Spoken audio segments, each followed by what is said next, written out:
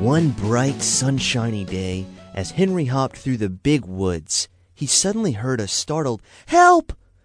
He hurried to see where the shout had come from, and found Ashley the pretty spider hanging upside down from her tree. "What happened?" croaked Henry. Ashley sniffled. "Well, I was on my way up my web when a big gust of wind blew me over. I'm all twisted and can't get straight."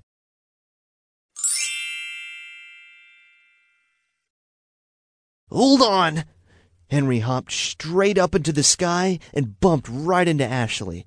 The bump did the trick. Ashley was right side up. "Oh, thank you, Henry.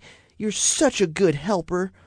"You're welcome," the friendly frog replied, and off he hopped.